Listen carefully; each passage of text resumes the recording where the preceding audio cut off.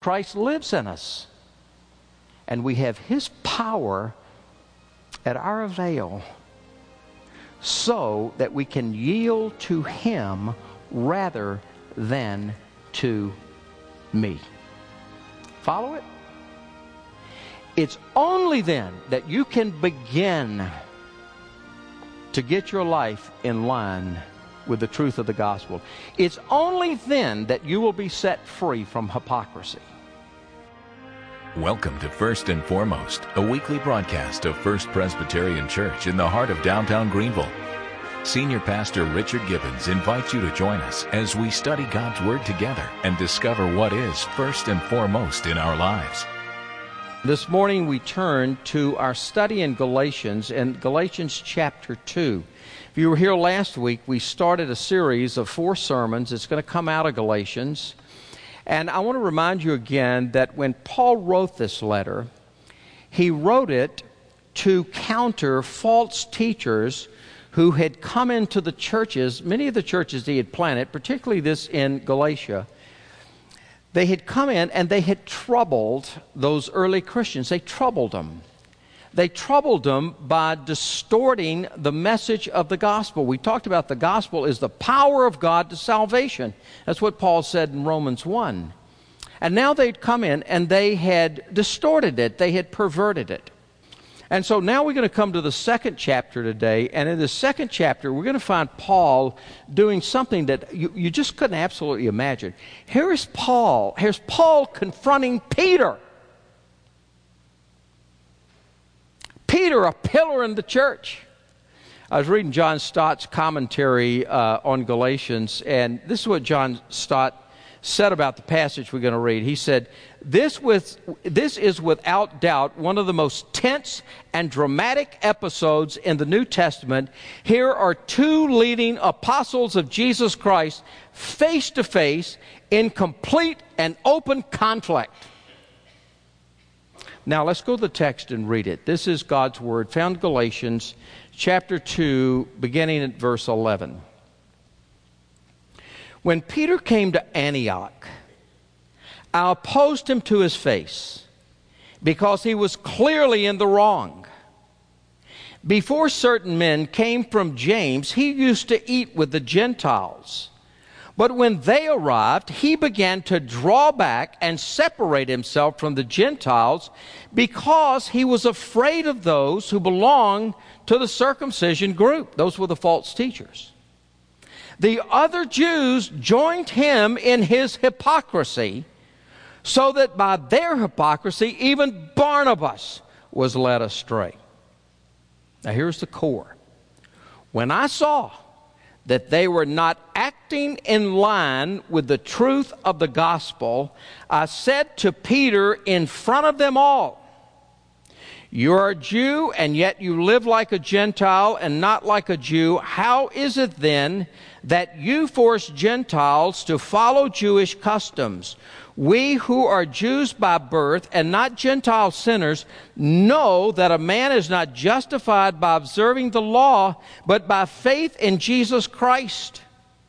So we too have put our faith in Christ Jesus, that we may be justified by faith in Christ and not by observing the law, because by observing the law no one will be justified.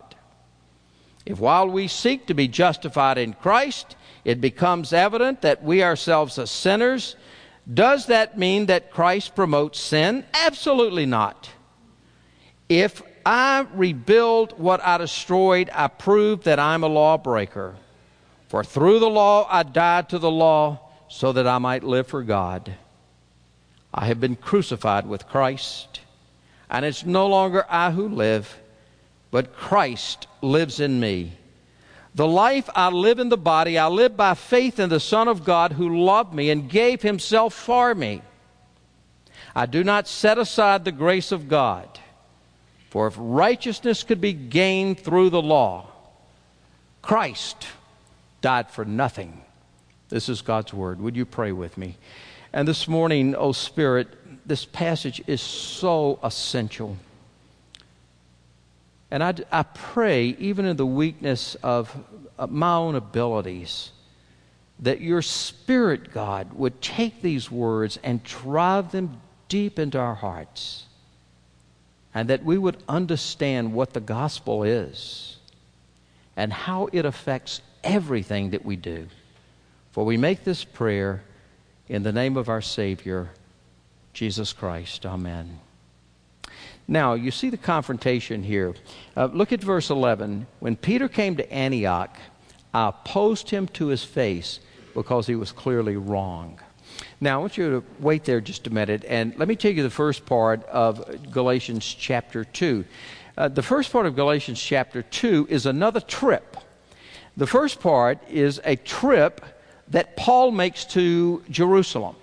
And he goes to Jerusalem to meet with Peter, James, and John, who were the pillars of the church at Jerusalem. And he goes to them and he explains about this revelation God had given to him, what the gospel was. It was all about the grace of the Lord Jesus Christ. And Peter, James, and John absolutely agree with him. In fact, if you look at verse 6 of chapter 2, it says, they added nothing to what he said. They agreed with him, sent him off with their blessing.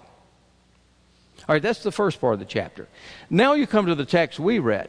It's another trip. This time, it's Peter coming up from Jerusalem up to Antioch because he wants to come and see firsthand what he has been hearing about the conversion of the Gentiles. So that's where we are. Peter comes up. He's coming up from Jerusalem, and he comes to Antioch. Antioch was the chief city in Syria. It's where the Gentile mission began. Paul and Barnabas, most of the missionary of his missionary trips started right in Antioch. Antioch was the first place that disciples were called Christians. That's where we got our name, from Antioch. A very important city, primary city in Syria, a Gentile city. And there people, many people heard the gospel. They embraced Jesus Christ. They repented of their sins. They were baptized, and they became part of the church. And so now Peter comes up, and he comes to Antioch, and when he gets there, he's very normal.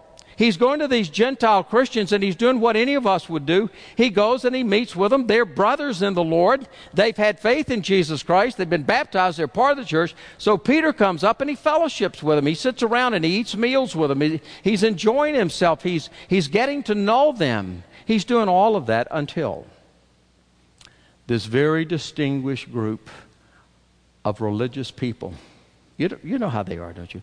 These very religious people came up from Jerusalem. And they looked at Peter, and you know what? They were disgusted with him. And they go to Peter and they say, Peter, what on earth are you doing eating with those Gentiles?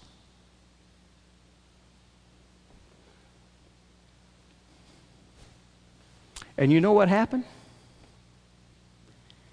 Peter crumbled. He started withdrawing himself, and he quit eating with them, even though they had embraced Jesus Christ, were part of God's family. He quit eating with them. Look at verse 12. He withdrew from them, it says. Now here's the question. Why on earth did Peter do this? It wasn't because he agreed with these false teachers. In fact, he knew, Peter had this vision from God. You remember in Acts chapter 10, he sees this vision about a sheet that comes down, all these animals on it. And so all those remember all those ceremonial laws, food laws in the Old Testament, you could eat things and things you couldn't eat. And one of the things that came out of that was you didn't dare associate with Gentiles who ate all that kind of stuff. But when Jesus came, he did away with all that ceremonial law. And God gave Peter a vision that said, all that's done away with. Peter had the vision. And not only that, he had agreed with Paul in the message, and yet Peter now backs away. Peter compromises, and he steps back. It wasn't because he agreed with the false teachers theologically, but you know what listen to this. You know what the real problem was? What we talked about last week. He was more interested in getting the approval of man. He was willing to compromise essentials of his faith so that other people would like him, would accept him. Remember what we talked about last week? That we're accepted in Jesus. We are loved by Jesus. We don't have to have our value based on what other people think about us. Here's Peter. And he's more concerned about what these influential religious people from Jerusalem come up and think about him. And so he compromises the gospel. And look, when you get right down to it, let me tell you what it was. It was hypocrisy. That's what it was. And so Paul confronts him. First of all, he confronts him to his face. Verse 11, see it? He confronted him to his face. He didn't hesitate to oppose Peter, even though he knew that Peter was an apostle before him. He knew that Peter was a pillar in the church in Jerusalem, but that didn't stop him from opposing him. He confronted him privately and he confronted him publicly. Verse 14, he did it in front of them all. Now, why did he do this? He did it, he confronted Peter because Peter was wrong. They had agreed upon the gospel, and now Peter changed. And what was at stake here was a major theological truth. The truth of the gospel was at stake here. And so Paul, listen to this, Paul was willing to split the church rather than compromise on this point. Now, what was the essence of the point? It was the very nature and essential character of the gospel. What had Paul been saying? Paul was saying, now look, please listen to this. What had Paul been saying? He was saying, when we believe in Jesus Christ, we're saved. And once we're saved and appreciate what Jesus has done for us, now we're going to want to live for him. That's what Paul was saying. What were these false teachers saying? They were saying, oh, faith is good. Of course you got to have faith. But you've got to add to faith. Now, faith is not enough. You've got to add to it. You've got to keep all these little rules. And basically in that era, it was to the Gentiles. What they were really saying was, if you really want to be, you're Gentile, you got to become a Jew first. They added to it. You see what was happening? And I want to tell you, those are two different belief systems. One that says you earn it, the other says it's grace. And grace alone. And even those Christians got confused by it. So he confronts them. By the way, there's a whole other sermon here. And the other sermon is this. Real quick, I cannot miss this. There's another sermon here, and I don't have time, but here it is. Briefly. Do you realize that we have a responsibility to each other in the family? That when we see a brother or sister that's making poor choices or compromising, out of love for Christ and out of love for them, we have a responsibility. I can think of so many marriages that could have been saved, perhaps, if somebody had just stepped in and said, look at what you're doing. Do you understand that's what Paul did? Paul said to Peter, you're wrong. Think about that. We have that responsibility. Okay, now let's come to the issue. Verse 14, here's the crux of it. Here's the issue. Verse 14, and it's found in the opening part of verse 14. When I saw that they were not acting in line with the truth of the gospel. When I saw that they were not acting in line with the truth of the gospel. And I want you to look at that phrase, acting in line with the truth of the gospel. That was the real issue. The gospel has implications for every area of your life. And we have been called by God to bring every area of our lives in line with the teaching of the gospel. Did you get that? Let me tell you why I'm saying this is so important. Because there's so many of us, I guarantee you this, there's so many of us, we sort of put our spiritual lives, our religious life, we kind of put our church life, we put it over here, and it's a nice little piece of our lives. And then we walk out of here and we basically forget about it. We go back to life as usual. So we go back home. We still have our fights. We go back to our businesses, and there's still unethical things that take place. We go out in the way we treat people. It doesn't change us. And one of the greatest problems, and this is at the core of our vision for this church, is that we see people's lives changed, transformed by the gospel. That's the essence of this vision. And we have to get it here. The gospel affects every area of your life. The gospel is not just about what you do Sunday morning, or even you carve out a little bit of time today, do your devotion, and then its life is normal. No, the gospel has everything to do about everything. It's the hub. Now, let me tell you, if you're like me, what this does when I start looking at this. Now, think about this. Everything in your life, right, brought into line with the truth of the gospel. I'll tell you what immediately went. When I was working on this, I'll tell you what immediately went through my head. I'm the biggest hypocrite in the world. Because when I begin to look at it and to see, and by the way, I'm in good company. I'm with Peter, right? And I'm with you. Because we all have to realize none of us consistently does this. You know, like the story of the guy. Somebody asked a guy to come to church. He said, I'm not going to come to that church is full of hypocrites. The guy said, well, come on, there's room for one more. Come on, you know. So I think that's right. You know, the church is full. We're all hypocrites. Let's be honest. I mean, Peter was being a hypocrite here. Now, see, you'll never get the gospel until you come to that point and you say, honestly, I have failed and I'm a hypocrite. That is so hard for religious people to say. But it's the truth. Peter was a hypocrite. We have to come to grips with that. Now, here's what I got to thinking about that. Okay, I'm to bring everything in line with the truth of the gospel, and I start looking at my life, and I start looking at how I apply the gospel in every situation, in my marriage, with my children, with my business practices, with my thought life.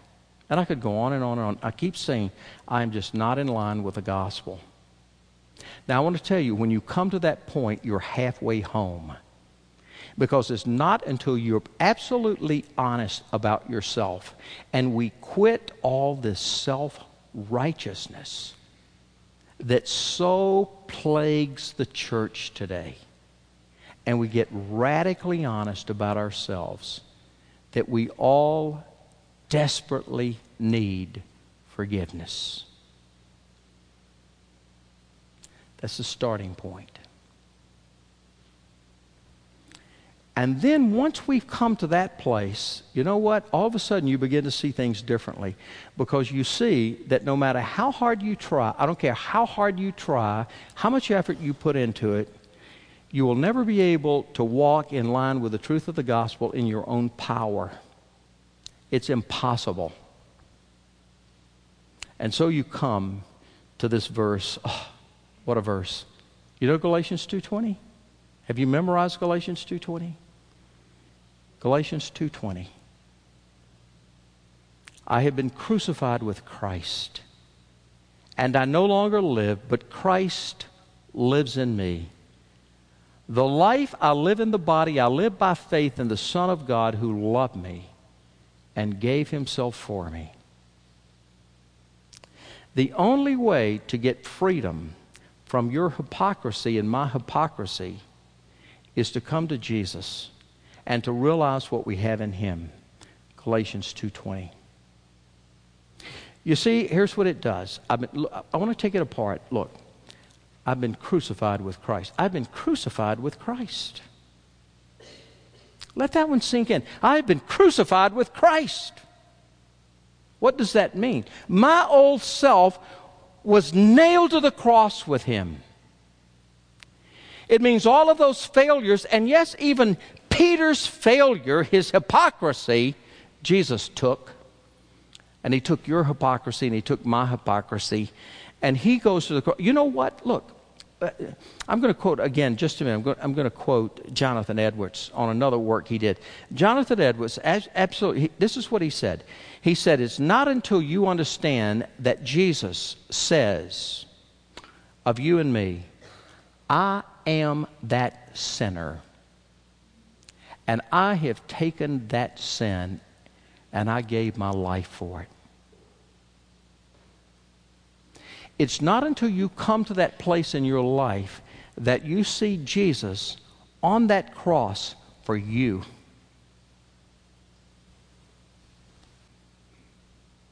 There's some of you here struggling with guilt. There's some of you in this room, you've got regrets. You have regrets you cannot let go of.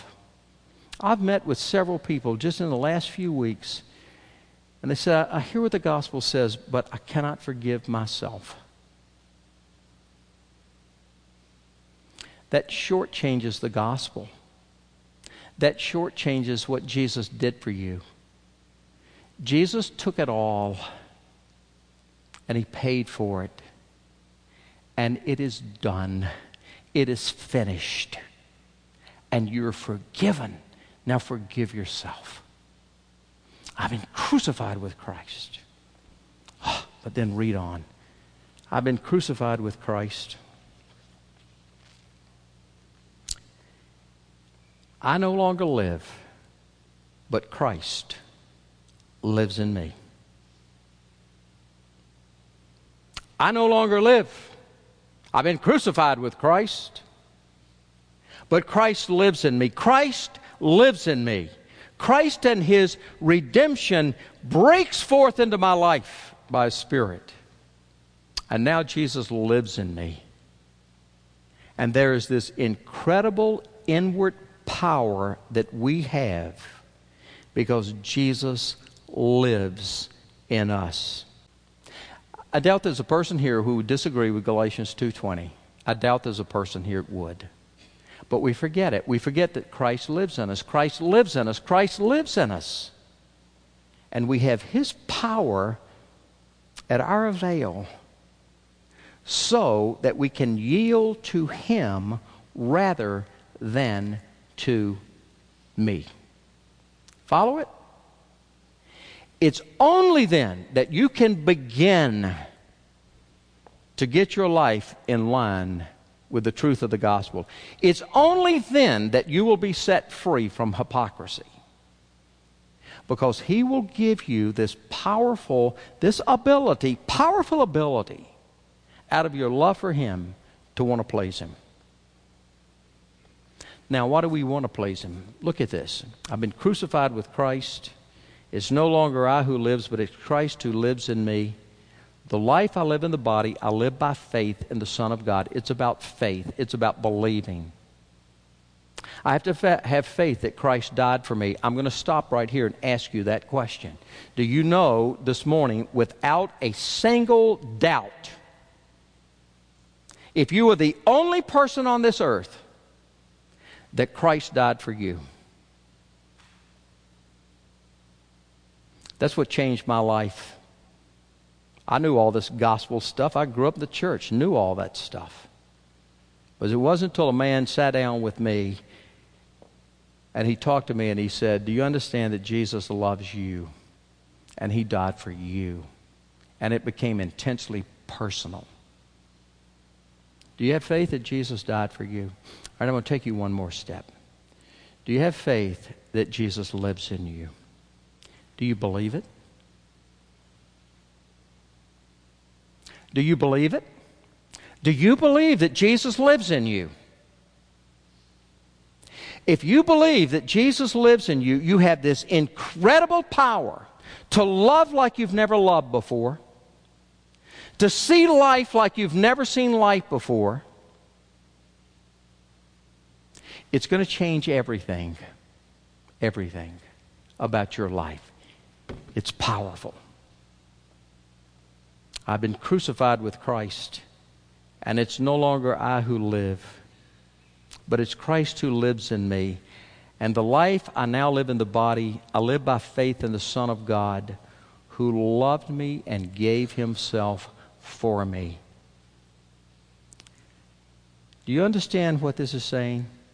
It's saying that you are absolutely and completely loved by Jesus Christ, and there is nothing that can separate you from that love.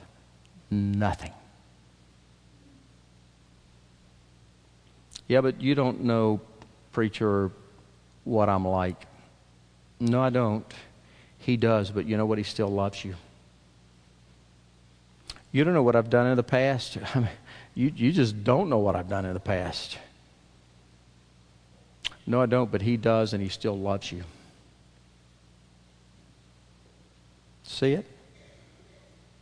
You are unconditionally loved by Him and completely loved by Him. He loved me so much that He gave Himself for me. He delivered Himself up to the cross, and He died for me. There it is. There's no greater love than that. And now, He lives in me. And I'm His. And He is mine. Let's pray. Just in the quietness of this moment, I imagine that perhaps there's some people here who are struggling with that first step of faith. Do you really believe that Jesus died for you? But maybe today you've seen it. And right where you are, you don't have to walk an aisle, hold your hand up, but right where you are, you can simply turn to Him and pray quietly, silently. Oh, Jesus, I am so sorry for my failures. And now I see how much you love me. You've taken them away from me, and you freed me. I give you thanks. And I receive you by faith. Please live in me. And for those of us who are believers, maybe we've been believers a long time, but we've lost the wonder of the fact that Jesus lives in us. Would you just this morning just pray, Jesus, help me. Help me to practice your presence. Help me to appropriate your power. Help me to be aware that you live in me. And give me the power to bring every aspect of my life in line with the truth of the gospel.